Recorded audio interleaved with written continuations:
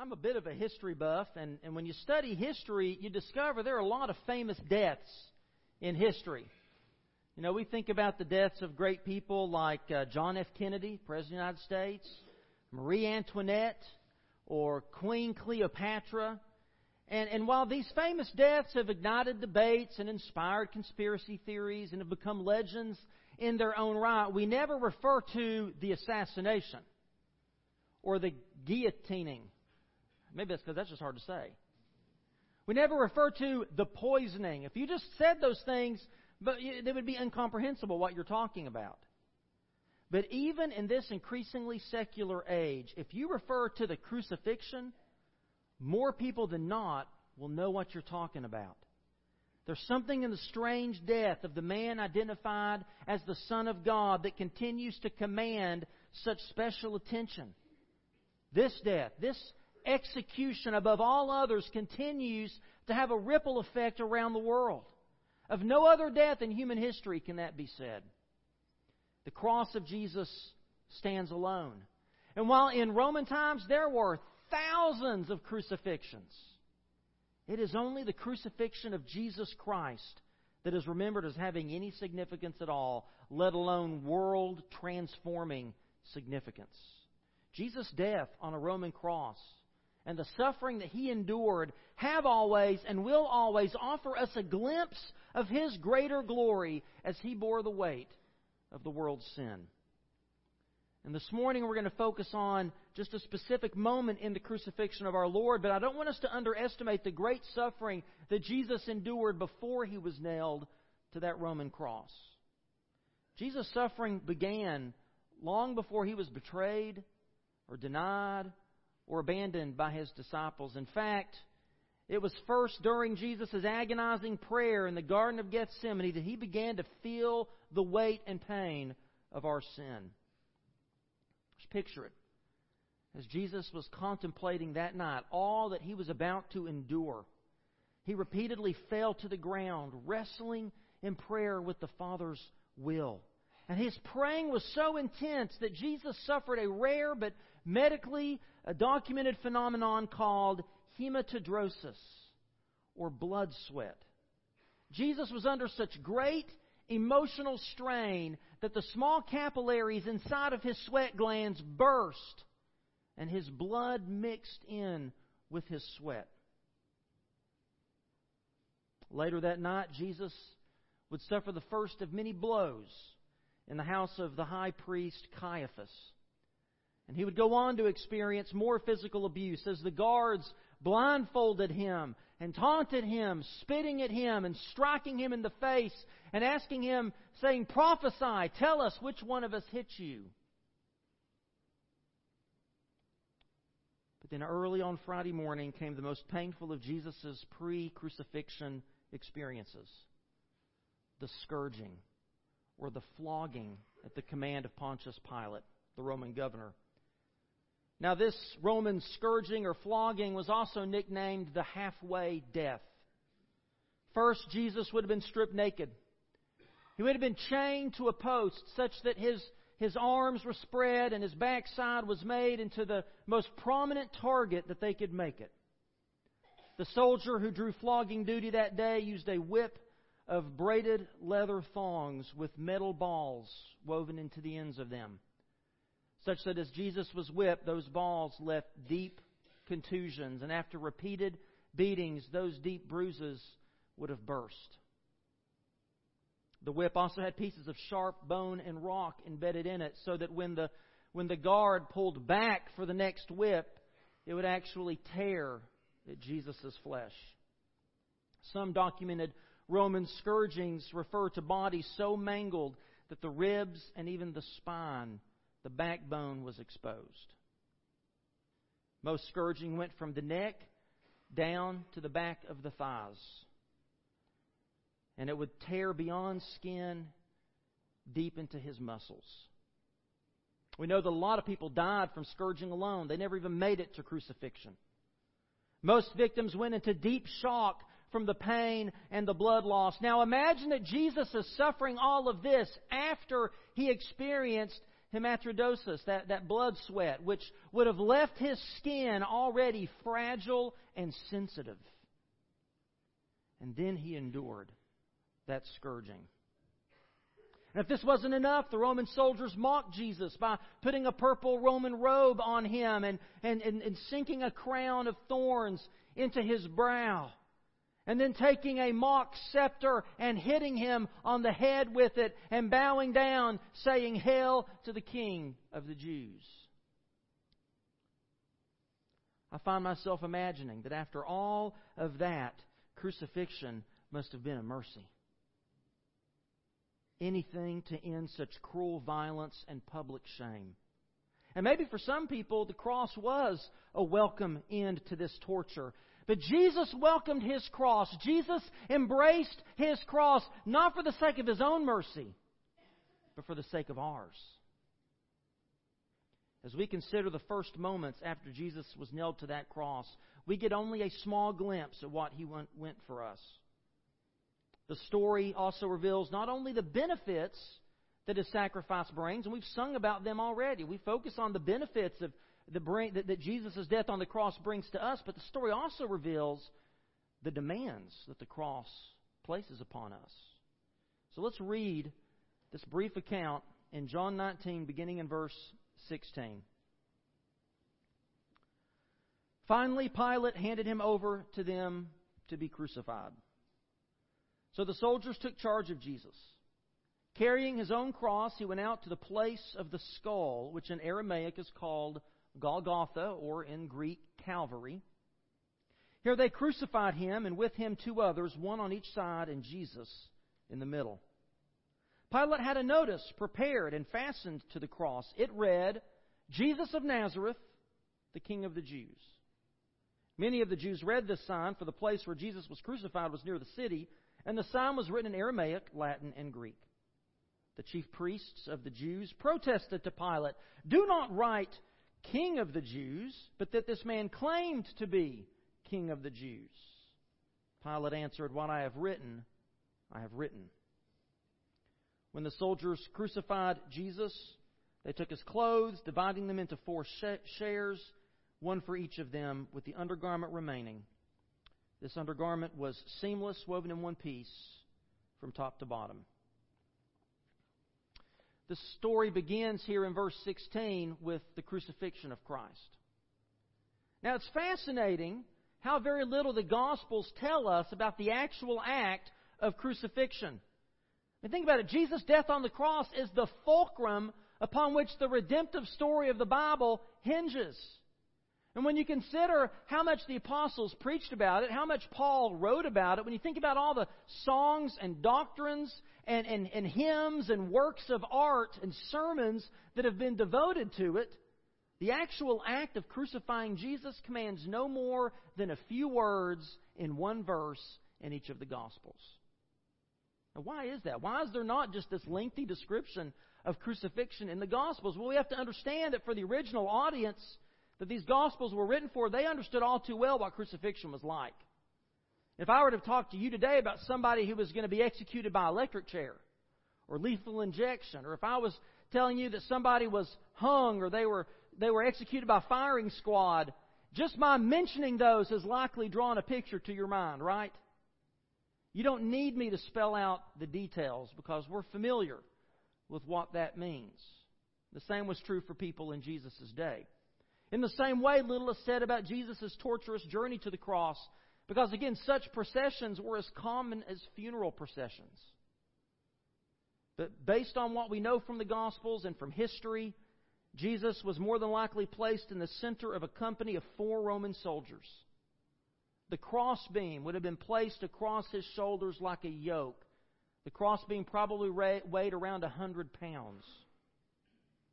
Now remember, Jesus' back and shoulders have already been torn to pieces by the scourging when that crossbeam is laid on His shoulders.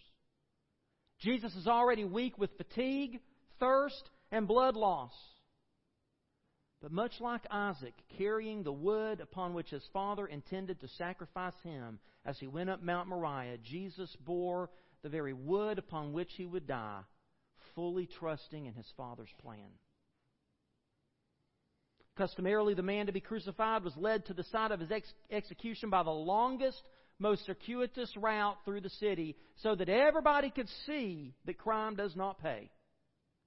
And out in front would have been a Roman officer carrying a sign that let everybody know the crime for which this man was going to be killed. And that sign we know for Jesus read, "Jesus of Nazareth, the King of the Jews." And Jesus was so weakened by his experience that he couldn't even finish the journey on his own. And so one of the bystanders, a man named Simon of Cyrene, who came with his sons Rufus and Alexander, they were just coming into the city to celebrate Passover. And here all of a sudden he's yanked out of the crowd. Jesus' crossbeam is thrown on his shoulders, and he's forced to carry that with Jesus the rest of the way up Calvary. And it was there at the place of execution that Jesus was laid upon that crossbeam. Long spikes, probably 7 inches long, would have been driven through his wrists. And then the crossbar hoisted into place on the vertical pole. Jesus' legs would have been dangling through all of this until finally a block was placed and his ankles were put against it. His knees were turned to the side to twist his torso, and his feet would have been nailed to that cross, giving him just enough bend in the knees so that he began the horrible process of having to pull and push himself up to take every breath. And even with these few details, we can begin to visualize the horror that Jesus endured for us. But can you believe that all of this physical agony, none of this was the greatest source of Jesus' misery? All the physical torment was a shadow of grief and despair compared to the wrath that Jesus endured, the wrath of a holy God poured out on Jesus, the Son of God, for our sakes. 2 Corinthians 5:21 says, "God made Him who had no sin to be sin for us, that we might become the righteousness of God." Nothing could have prepared Jesus for the singular moment when God the Son became, for the first and only time in all of eternity past or future, separated from God the Father. And this was so horrible that Jesus, who never opened His mouth to complain or condemn anyone through this whole process, Jesus finally opened His mouth and He cried out, my God, why have you forsaken me?" It wasn't for the physical agony that Jesus cried out, but the spiritual horror of drinking the cup of God's wrath, the cup that you and I deserved, the cup that Jesus willingly, obediently, and lovingly drank for us. This is how we know that Jesus loves us. Reflecting on that excruciating ordeal, and by the way, the word excruciating comes from the word crucifixion. The only way they could explain the kind of pain and agony someone experienced on a Roman cross was to create a word, the word excruciating. So excruciating was this ordeal, C.S. Lewis wrote, "Herein is love. This is the diagram of love himself, the inventor of all loves." John is careful to tell us that 2 others were crucified with Jesus. Look back at verse 18. "Here they crucified Him, and with Him 2 others, one on each side, and Jesus in the middle." So if, as C.S. Lewis described it, if the cross is a diagram of His love, then the positioning of the cross is a diagram of how His love is given to the world. I mean, Jesus' enemies, the imperial Roman authorities and the Jewish religious leaders, they intended to position Jesus between 2 convicted robbers as one final act of disgrace. And it's entirely possible that these 2 men that Jesus was crucified with were the accomplices of the murderous revolutionary named Barabbas. You may remember Barabbas. Pilate didn't want to crucify Jesus. He didn't find Jesus guilty of any crime worthy of crucifixion, so he tried to find a way to get out of having Jesus killed. So it was customary on Passover for Pilate to present 2 criminals, and the Jewish people could pick one of them to stay the execution. So Pilate thought, well, I'll put Jesus out here. Jesus, who just a week ago, people were welcoming Him into town and celebrating Him. I'm going to put Jesus up here against the worst criminal I have in the prison right now. Barabbas.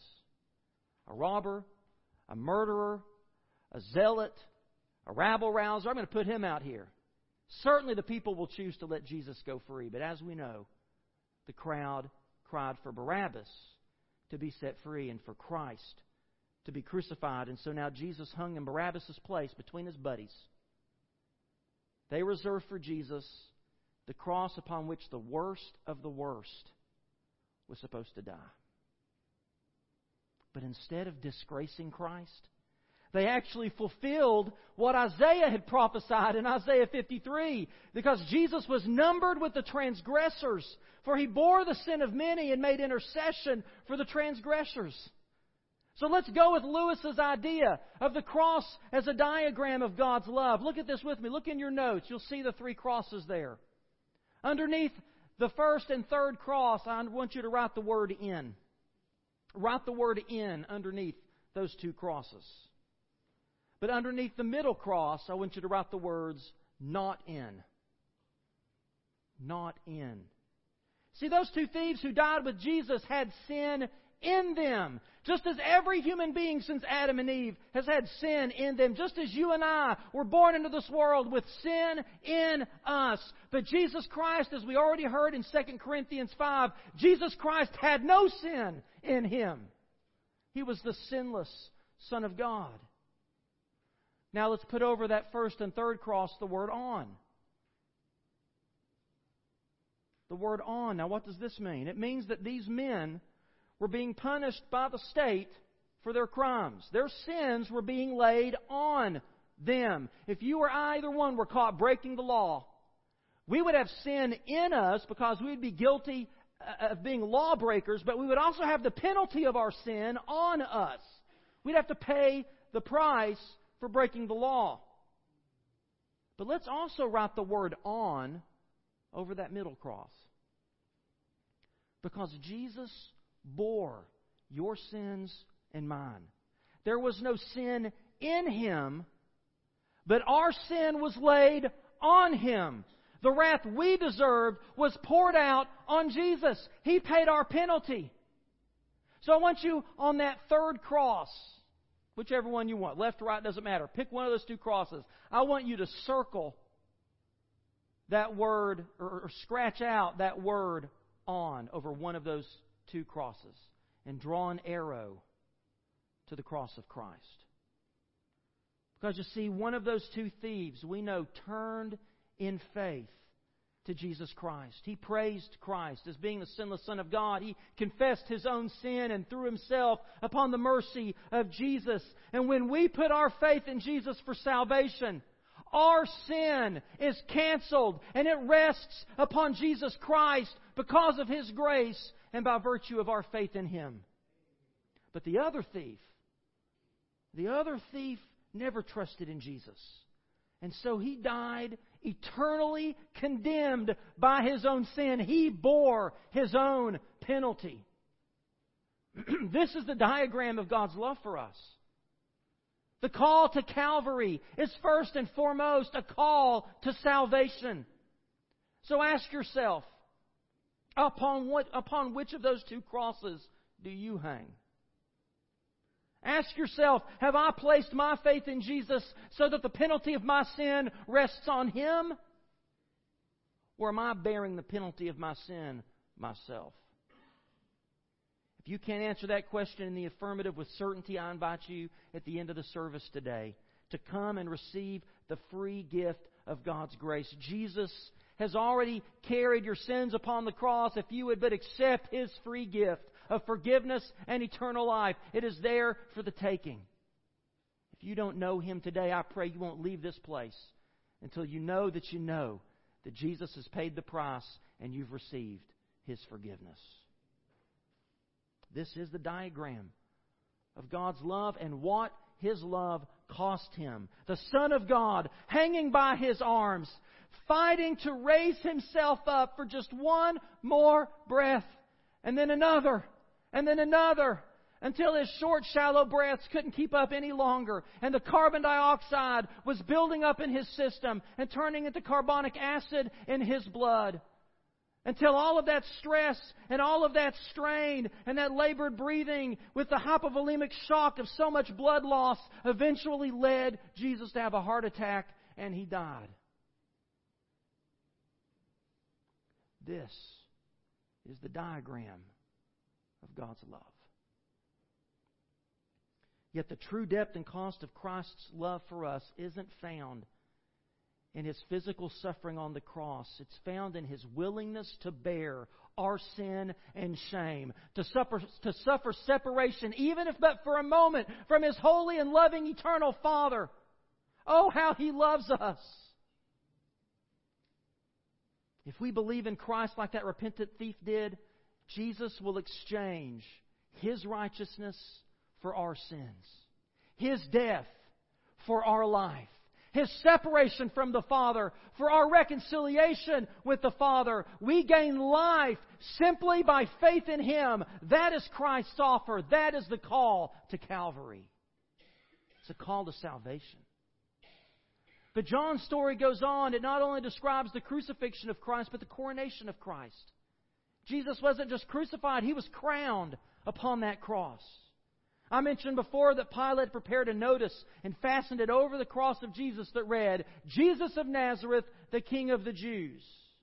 And as John points out, because Calvary was near the main road into Jerusalem, lots of people would have seen this passing by. And that's why it was written not only in Aramaic, but in Latin and in Greek.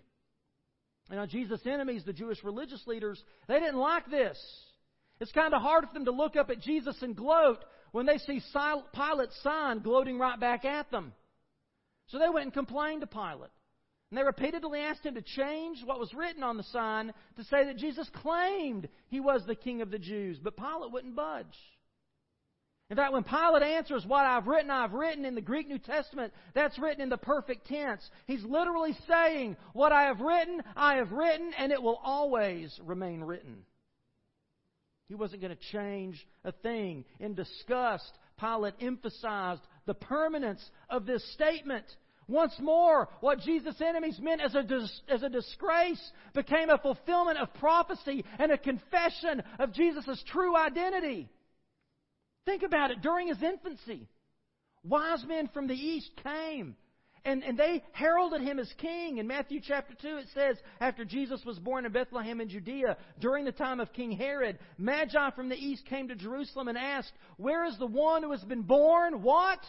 King of the Jews. We saw His star when it rose and have come to worship Him. On Palm Sunday, we remember how the crowds welcomed Jesus into Jerusalem. John tells us in John 12:13, they took palm branches, went out to meet Him, shouting, "Hosanna! Blessed is He who comes in the name of the Lord. Blessed is who? The King of Israel." And then Jesus Himself before Pilate bore witness to His kingdom in John 18. Jesus said, "My kingdom is not of this world. But if it were, my servants would fight to prevent my arrest by the Jewish leaders. But now my kingdom is from another place." "You are a king then," said Pilate. Jesus answered, "You say that I'm a king. In fact, the reason I was born and came into the world is to testify to the truth. Everyone on the side of truth listens to me." And now this royal title is displayed above the exalted head of the true King of Israel. But Jesus isn't just the promised Messiah, the Son of David, and the King of Israel. No, His rule is eternal. His rule is universal. And someday Jesus will return as the King in all of His glory, as Revelation 19:16 says, revealing to all the world that He is the King of all kings and the Lord of all lords. That's why it's so significant that Jesus' title was written above His head, not only in the language of the Jews in Aramaic, but in the language of the Roman Empire, in Latin and in Greek. Christ's rule began on a Roman cross, which is why every New Testament reference to Christ's dominion is always accompanied by a reference to His cross. For example, in Colossians chapter 1, It says He is the head of the body, the church. He is the beginning and the firstborn from among the dead, so that in everything He might have the supremacy. Why? For God was pleased to have all His fullness dwell in Him, and through Him to reconcile Himself to all things, whether things on earth or things in heaven. And how did He do this? By making peace through His blood shed on a cross. Or in Philippians chapter 2. And being found in appearance as a man, He humbled Himself by becoming obedient to death, even death on a cross. Therefore, God exalted Him to the highest place and gave Him the name that is above every name, that at the name of Jesus every knee should bow, in heaven, on earth, and under the earth, and every tongue confess that Jesus Christ is Lord, to the glory of God the Father. See, this is also the call to Calvary. Yes, it's a call to salvation, but it's also a call to submission. We must answer the call of Jesus not only as our Savior, but as our Lord and King. Jesus' sacrifice on the cross demands our absolute submission, because Jesus didn't die to make mean people nice. He didn't die to help you overcome bad habit. He didn't die so you could have your best life now. No, Jesus died on that cross to make dead people alive, to destroy the power of sin and to break those chains and set us free. He came to give His life for us so that He could live His life through us. And what better life to have than to have the giver of life live life through you? Galatians 2:20, Paul said, I have been crucified with Christ, and I no longer live, but Christ lives in me. The life I live in the body, I live by faith in the Son of God, who loved me and gave Himself for me. The call to Calvary is a call to take up your own cross and follow Him. Take up your own cross. Now that means something a little bit more when you understand the kind of agonizing, horrifying death awaited a person who carried their own cross. To take up your cross and follow Jesus means that you are willing to die to sin and self. In Luke 14:27, Jesus said, anyone who does not carry his cross and follow me cannot be my disciple. In Matthew 16:24, Jesus said, if anyone would come after me, he must deny himself and take up his cross and follow me. And then in 10:38, and anyone who does not take his cross and follow after me is not worthy of me. We must have a spirit of submission and commitment to Christ's rule in our lives. He must be our Savior and our King. It's a package deal. You can't have one without the other. Dietrich Bonhoeffer once said, true grace is not cheap. See, cheap grace is the preaching of forgiveness without repentance, baptism without discipline, communion without confession. And Bonhoeffer then describes the costly grace of Calvary like this. He said, costly grace is costly because it calls us to follow. And it is grace because it calls us to follow Jesus Christ. It is costly because it cost a man his life. And it is grace because it gives a man the only true life.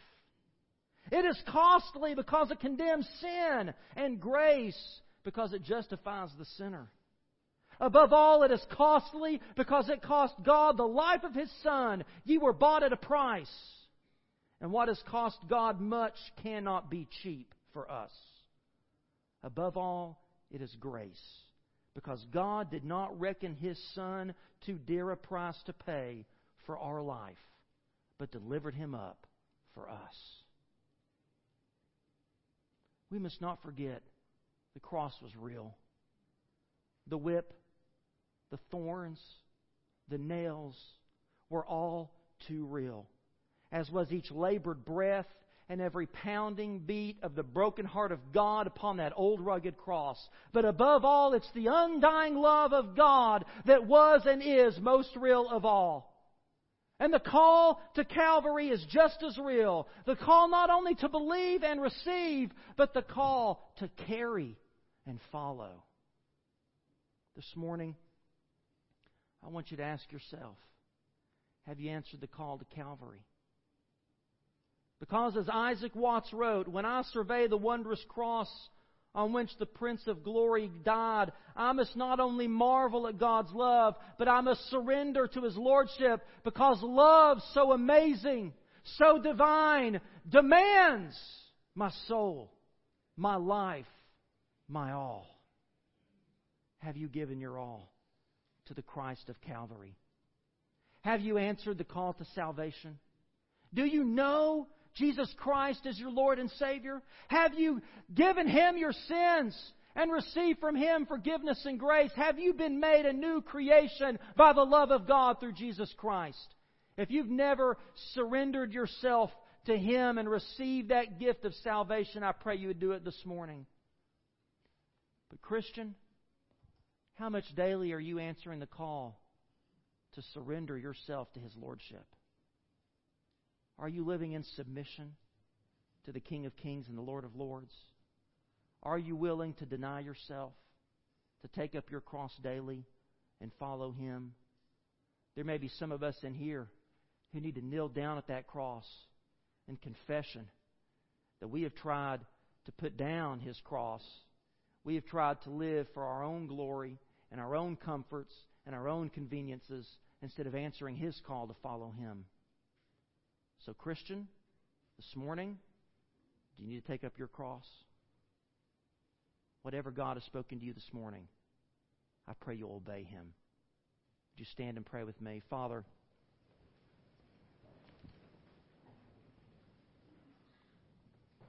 we've heard the story so many times.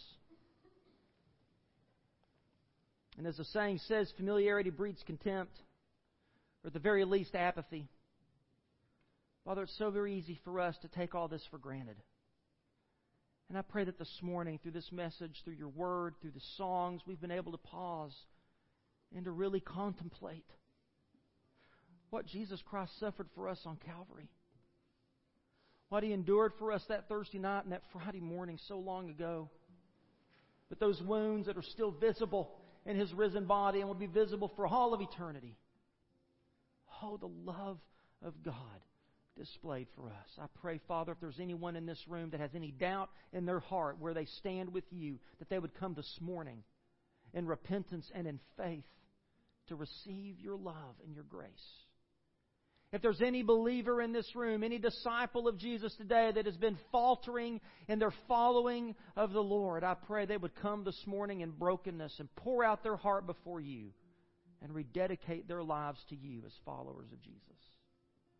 If there's anybody here today that you are calling to unite with this church, to add their gifts, to add their unique talents and perspectives to this body to help us carry out the Great Commission, I pray you would lead them to do so this morning. May we be obedient to your word. In the name of Jesus we pray.